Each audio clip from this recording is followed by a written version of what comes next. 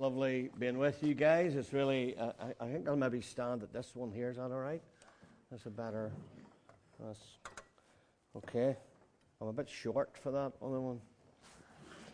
I grew up in the Brethren. My dad was one of the elders in the Brethren, and he was a handyman. He was great at fixing things. And there's a little man used to come to preach for us called Mr. McKee. And Mr. McKee was only 5 foot. And my dad made him a box to stand on. So when he stood behind the platform, you actually couldn't see him. So my dad made him a box to stand on. And one of my funny memories, it was amazing the things that you remember, one of my funny memories as a boy was he walked off the box one Sunday morning. So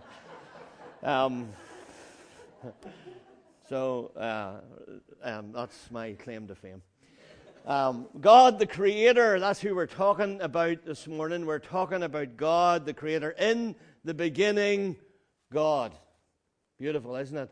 The word God there is the word Elohim. It means God in plurality. God the Father, God the Son, and God the Holy Spirit. Our wonderful interpreters of the Bible from Hebrew and Greek did a wonderful job, but sometimes it's really important for you to feel out a little bit what the meaning of the word is. So, for instance, in the beginning, God Elohim is God the Father, God the Son, and God the Holy Ghost. When you go on later on in the chapter, and it says, and the Lord God breathed into his nostrils the breath of life. It's not Elohim, it's Jehovah. All right? And it's important to understand those wee things. I love that because the one who would breathe life into man in the very first place is the one who would redeem him 4,000 years later. So in the beginning, God, Elohim. The story of our lives only makes sense in the big story of God. And so I love your series. I love that you're planning this because as Christians, we believe that God is the author of the story. God is the one who has put this plot in place, and he has set into our hearts his story. And so our story only actually comes alive in his story. All right? And so it's really important to remember that. I love this passage. There we go. We're working. In Isaiah 46, where it says, remember the former things, those of long ago. I am God, and there is no other. I am God, and there's none like me. I make known the end from the beginning, from ancient times, what is still to come. I say, my purpose will stand, and I will do all that I please. Not only do we believe that he's the author, we believe that he's the main character. Beautiful, isn't it? We believe that God, the author, becomes the central part of this incredible story. The Bible is essentially God's story. Our next slide says that. It's essentially God's story. God is both the chief character and the author of his story. He plays the part. And the only way we can truly and fully understand our purpose and find the purpose of our lives is understanding his story. We have to figure that out, all right? That's how we find. And so it was written by Moses many, many years after actually creation. And it was written to help the Israelites find the origin of their story, because there was all kinds of things going about. There was kinds of theories that God had a fight with darkness, and there was if you study it, you'll find there was other kinds of things. So this was written to help them understand their story and to deny other stories, all right? So that's really important. And so God's bigger than it all. As our next slide will show, he's bigger than everything. He is not abstract goodness, all right? He's not just abstract goodness. So we're working there. We'll go one more. There we go. He is a person. He is a person. And so it's important that we know all this from the beginning. All right? He creates with the word of his power. He created, he creates light without the sun. All right? He created light actually before even there was sun. And so in the first chapters of Genesis, we set the scene for our story, and the plot begins. So in the beginning, God. So much in that little statement. In the beginning, God. God outside of time and the world as we know it, bigger and beyond what the human mind can imagine, transcendent, self-existent, self-replenishing himself with strength, adorning himself in light. This next slide is a little bit wordy, but Adam Clarke, I just thought it was important that we quote it because Adam Clarke put this together. I thought it was brilliant. God is the eternal, independent, self-existent being, the being whose purposes and actions spring from himself without foreign motive or influence. He who is absolute in dominion, the most pure, the most simple, the most spiritual of all essences, infinitely perfect and eternally self-sufficient, needing nothing that he has made, illimitable in immensity, inconceivable in his mode of existence, and indescribable in his essence, known fully only by himself. Beautiful, isn't it? Because infinite mind can only be fully comprehended by itself. In a word, a being who from his infinite wisdom cannot err or be deceived, and from his infinite goodness can do nothing but what is eternally just, right, and kind. I could quit right now. Like, isn't that amazing? This God who created us. Like, for instance, God created light. Light travels at 300,000 kilometers per hour. That means if I had a light gun right now and I were to shoot it, it could go around the world 7 times. It's 25,000 miles around the world. It would go around the world 7 times through my heart before I could jump out of the road. That's how fast light is. 7 times around the world through me before I could step out of its road. If I had got into my car and decided I would drive to the moon at the speed of light, I would get there in 1 second. If I were to get into my car and drive to the sun, which is 91 million miles away, I would get there in 8 minutes at the speed of light. If I were to drive to the edge of our galaxy as we know it, which I'll show you in a minute or two, if we were to drive to the edge of our galaxy at the speed of light, it would take us 50,000 years. This is God. There are 17 galaxies in the corner of the universe and 10,000 more galaxies that they know of. That's not including the ones they don't know of. All right? I have a couple of slides here. This is the Earth here. This is our little Earth. And this is the sun. This is the thing that God created. This is you can put 1 million of our Earths into the sun. All right? God created this kind of stuff with the Word. This is who we're like. I tend to think, I grew up a brethren boy, and it's hard, you can take the boy out of the brethren, it's hard to take the brethren out of the boy. And I just think sometimes there is a lack of fear and respect of God. I think that we think sometimes in our sort of postmodern world that God's like a big one of us. God is not a big one of us. God is God. He's eternal. This is the sort of stuff he does. So if you think the sun is big, go to our next slide. You'll see this is the earth. This is the earth in conjunction to our sun. Go to the next slide. You see, you think the sun's big. This is the sun here. It doesn't actually even show up in respect to Antares, which is one of the rather bigger planets. I think you can put 25 million of our suns into this boyo here on the right-hand side. This is the sort of stuff that God... And if you think he's big, right, go to the next one. This Antares, this is one of our biggies. Now, he's not the biggest one. There's another one called Hercules, who's bigger again. And I think if Google is right, you can put 100 million of Antares into Hercules. This is God. This is God, right? Now, you think that's pretty cool. Go to the next slide, you see this, right? The little dot in the middle is our Milky Way. That's not the world. That's the Milky Way. That's the one I told you would take 50,000 years to get to at the speed of light. That little pink dot in the middle. You go on out, and you can see up at the top left-hand corner, it would take 20 million light years. If you were to drive at the speed of light, it would take you 20 million years to get to the outside ring of this galaxy, and then the world beyond that they don't know it. In the beginning, God.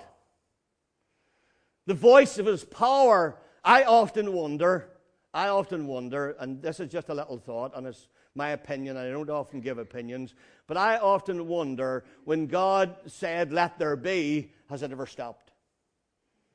Is it just going on? Is the world just, is because they make these big telescopes and telescopes beyond telescopes, and they just keep telling us that there's more, and there's more, and there's more. And here's what the Bible says in our next slide.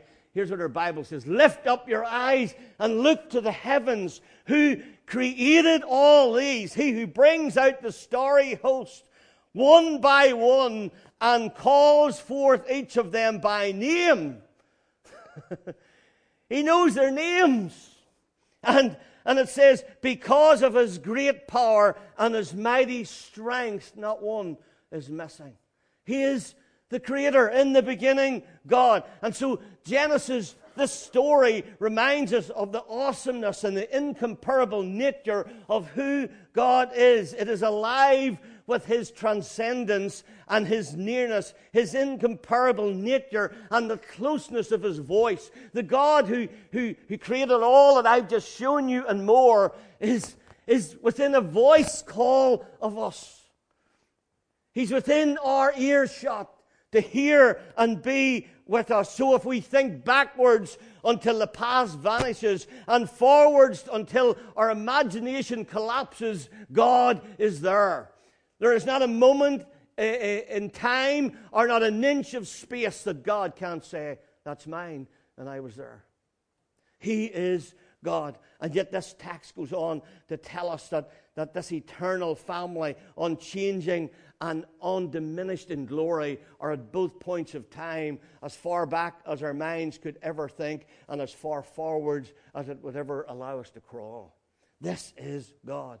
And the text goes on to remind us not just of his power, but of the intimacy and the closeness of God in creating and forming man in his image. And why not mention in the Genesis narrative the word Trinity, because it's not a biblical word. We just have made that word up to explain a little bit the Godhead, which is another word we've made up as well. We are told something very important about God, something deeply formative for our story. Genesis talks about the usness of the Godhead. I love this. He says, let us make man. Hey guys, come on. I have an idea. Let's create somebody like us. It's God the Father, God the Son, God the Holy Spirit, all working one God, three distinct personalities. We're Trinitarian in a belief, so not separate but distinct and constituting one being, each one so deeply in love. God is community. God is relationship, which means he is eternal love. Our next slide gives us a little bit of Hebrew or Greek. Somebody said, I once said I knew a little Greek, but he owned a restaurant in Hillsborough. So this word perichoros, or perichoresis, or however you pronounce it, means the eternal dance of the Trinity. I love this. This is so beautiful. The eternal dance of the Trinity. Deep oneness, perfect belonging, perfect love, and immeasurable delight and joy in relationship, mutual indwelling, and in penetration. It's penetration of God. And I love that passage in John 17 where Jesus said, and now, Father, glorify me in your own presence with the glory I had with you before the world began. It's just so beautiful, isn't it? As Father, Son, and Holy Spirit, God eternally exists as perfect love. The Father, the Son, the Holy Spirit ascribe ultimate worth to each other without any competition, and their eternal life together consists with the divine joy of expressing the absolute value each has for one another. And so this view and understanding of the Trinity provides the backdrop for which we understand creation. The triune God welcoming creation into his relationship. That's why your story can only fit in his story.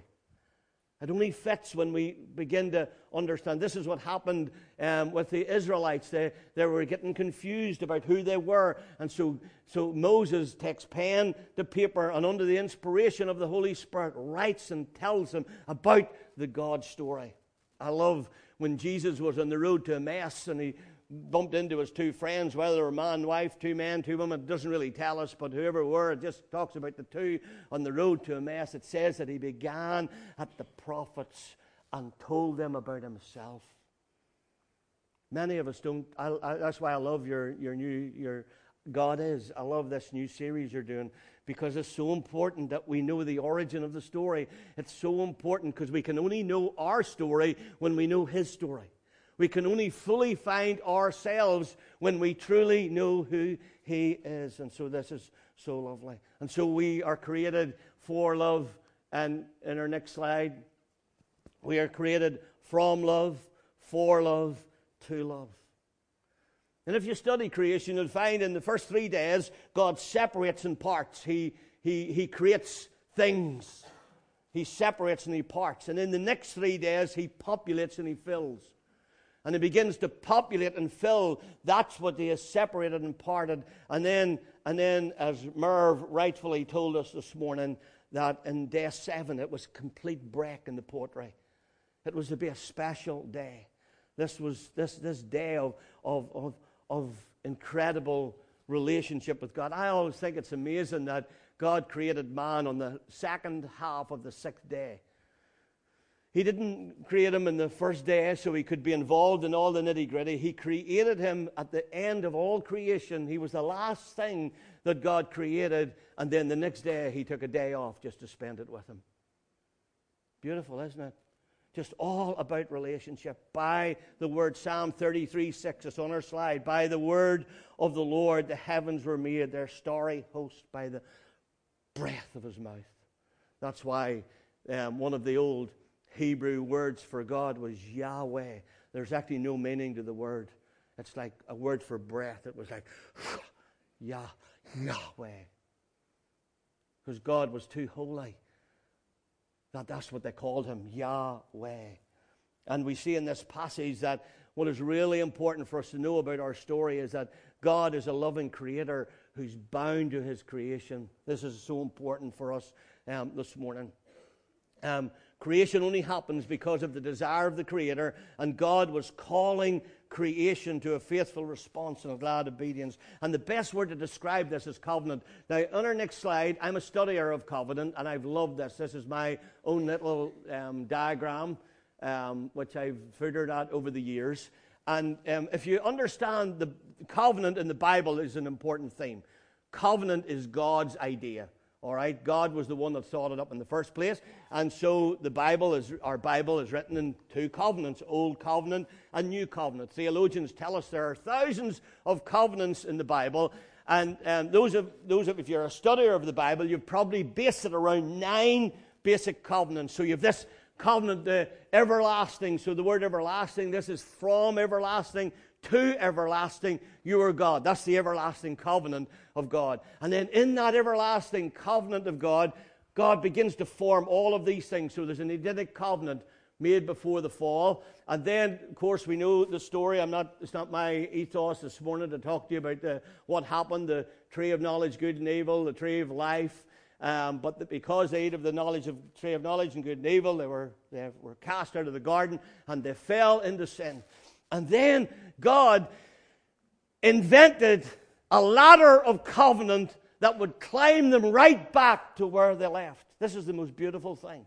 So from Adam to Noah to Abram to Moses to Joshua to David to a new and eternal covenant that would take us to glory. If you go to the next slide, Sam, it'll maybe give it you a little bit better on a flat line. So it's basically the same diagram, only on a flat line.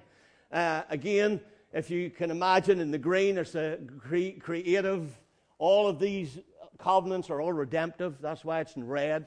The beginning is a creative one. And then you have this timeline. Don't worry about the 2,000 years. This is just a little thought out of 2 Peter 5:8. I'll come back and tell you sometime about it. And then here we are, right now, in Ephesians 2:10, working, doing the works that God has prepared for us to do beforehand. And we're somewhere prior to the return of Jesus that is beckoning at the door. And you can't be watching the news with half a brain and not know we're somewhere near the end of that line. And it's incredibly awesome when we think of God in His creation doing all of this. Sustaining covenant is the rugged commitment to be with someone and for someone unto divine ends. When Laurie and I got married, we made a covenant of marriage, as many as you did, until death do us part. It's a lifetime covenant. And this covenant is a rugged commitment. God sustains and He creates His world. He makes covenant, deep promise with creation that they'll never be left alone, not abandoned. And of course the risk was great. The risk with the pinnacle of His creation was with mankind, of course. And if you read the account, we'll not take time to do it, in Genesis 1, 26 to 28, let us make man in our own image. And then he creates him in the image of God, male and female. And then He said this to him. He said, be fruitful and increase in number, fill the earth and subdue it. Adam, one of the earth, who is formed in His own image, and God bends down and He breathes into his nostrils the breath of life. It's unbelievable. God making man in His own image. The angels are astounded at this as man, the lungs begin to fill, and the angels are looking on and said, what is God playing at? He's making one like Himself, bone of my bone, flesh of my flesh, bone strong and durable, flesh dependent and soft. And the Psalm 8, We'll read it as we finish off in a moment or two, but the psalmist is trying to get his head around this, why God would ever crown this creature with glory and honor, and he's creating this amazing, beautiful person. Now, I did a little bit of research with Google again on the human being. All right, let me give you a few details on the human being. The human brain can hold, this is what God created. The human brain can hold 5 times as much information as the Encyclopedia Britannica, right? There are 100 million nerve cells and 1,000 terabyte of storage. I don't really know what that means, but you techie guys, that'll probably float your boat. All right? 1,000 terabytes of storage. Nerve impulses to and from the brain travel at 170 miles per hour. Incredible. The eyes receive approximately 90% of all our information, making us basically visual creatures, and the focusing muscles of the eyes move around 100,000 times a day. To give your leg muscles the same workout as your eyes get every day, you would need to walk 50 miles every day. You blink over 10 million times a year. The lungs contain over 3 million capillaries, little tiny blood vessels, and if they were laid end to end, they would stretch 1,500 miles. Right? Your skin, you're going to love this. Your skin loses about 30,000 to 40,000 dead skin cells from the surface almost every minute. So you're sitting beside somebody now, you're going, ugh. Even though you don't see it happening, your skin sheds a layer of these dead cells every 24 hours and renews itself about every 28 days completely. So they talk about dust being dried skin. If you go home and look under your couch, there could be somebody lying in there. All right? It's just an old you. All right? Every day, an adult body produces 300 billion new cells. Each kidney contains, listen to this, 1 million individual filters, right? They filter an average of around 1.3 liters of blood per minute. The human bone is as strong as granite in supporting weight, and a block of bone the size of a matchbox can support 9 tons, right? That's 4 times as much as concrete can support. About 30, oh, you're going to love this one. About 32 million bacteria call every inch of your skin home.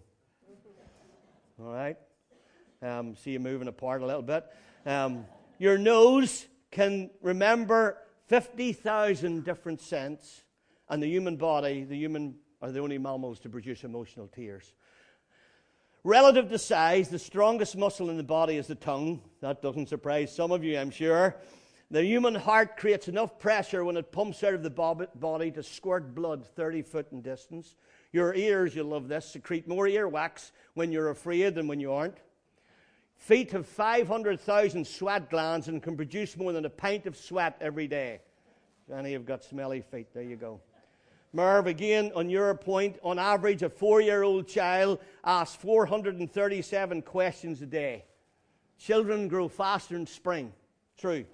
All right? Only 7% of the population are lefties. Who else are lefties in here? Wow, 7%. My wife's one. All right? These are special people. Your eyes are always the same size from birth, but your nose and your ears never stop growing. Proof is this.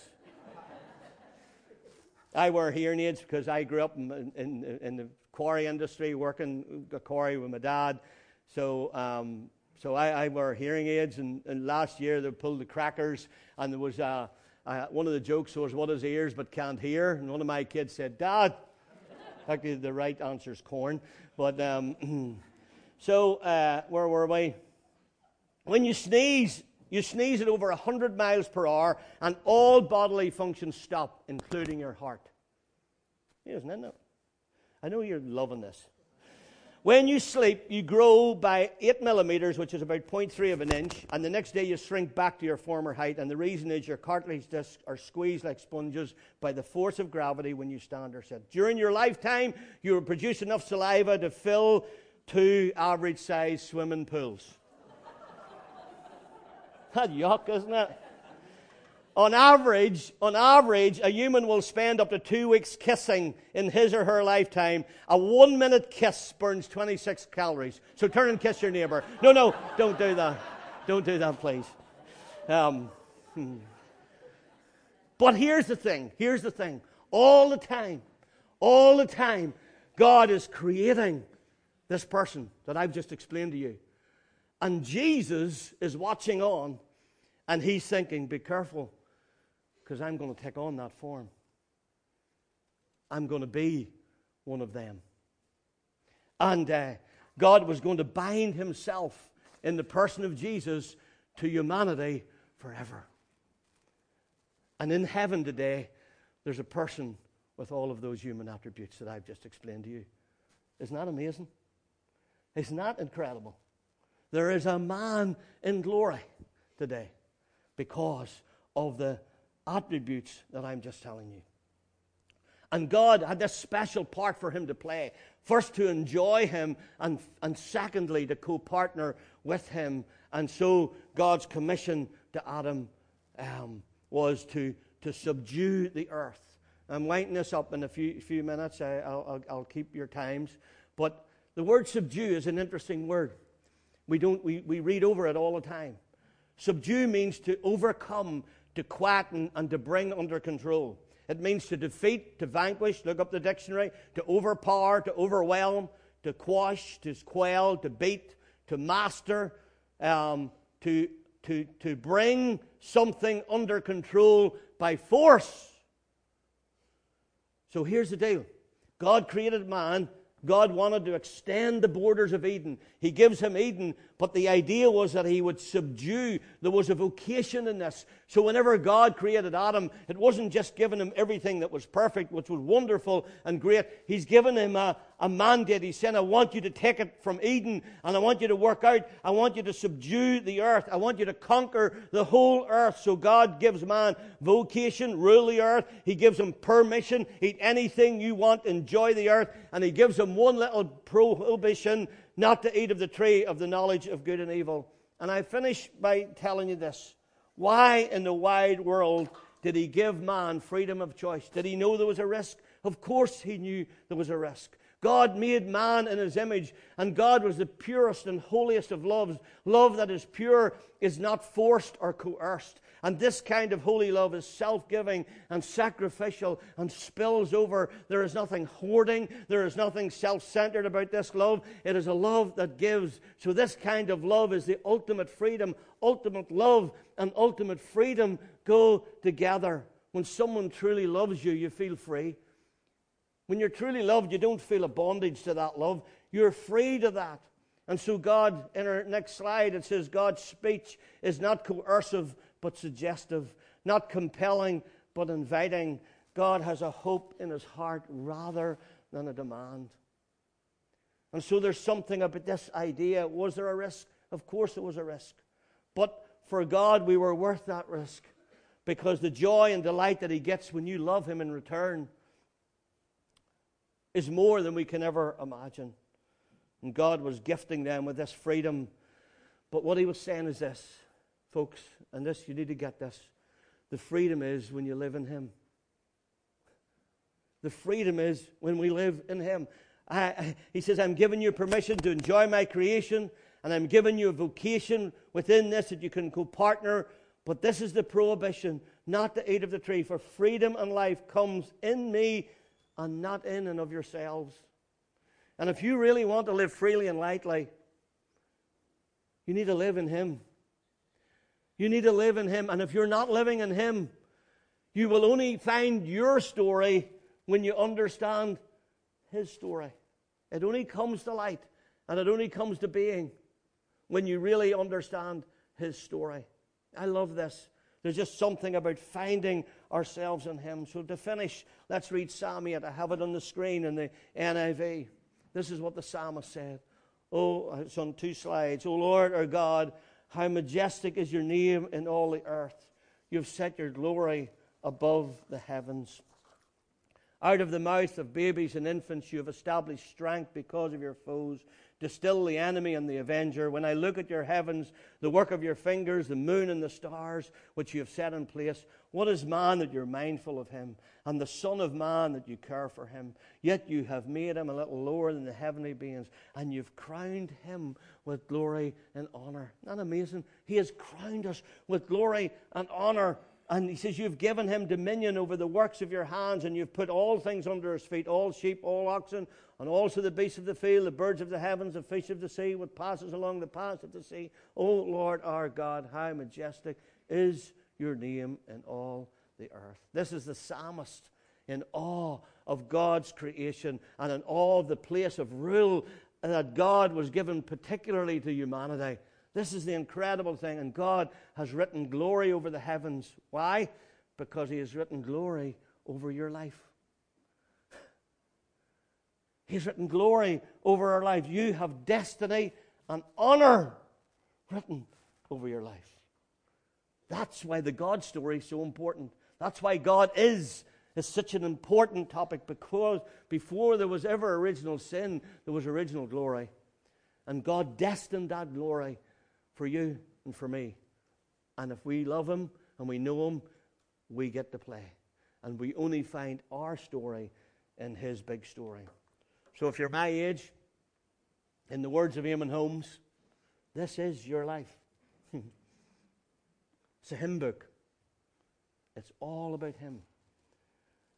And when we find God in the story, and we find him in this, and we get caught up, and I get to play in this. This is why this church and the school is so exciting, because this is just part of his story. This is not just grace. This is his grace. This is you being caught up in his story. Finding yourselves in him is such a beautiful thing. Let's pray. Father, we get caught up in such incredible awesomeness when we think about who you are. We exalt you, we love you, we declare you are the King of Kings, you are the Lord of Lords. And so we honor you for your majesty. We honor you for how you hurled the worlds into existence by a word of your power, that you created from nothing. Without even a substance to begin with, you created with just a power in a vocality. And so, Lord, we exalt your name this morning. We pray, oh God, that you would incite us, that you would direct us, Father, that we would begin to find ourselves in your story and realize that we can only truly find our story when we see where it fits in you. Thank you for the honor and the destiny that you've called us to. In Jesus' name, amen.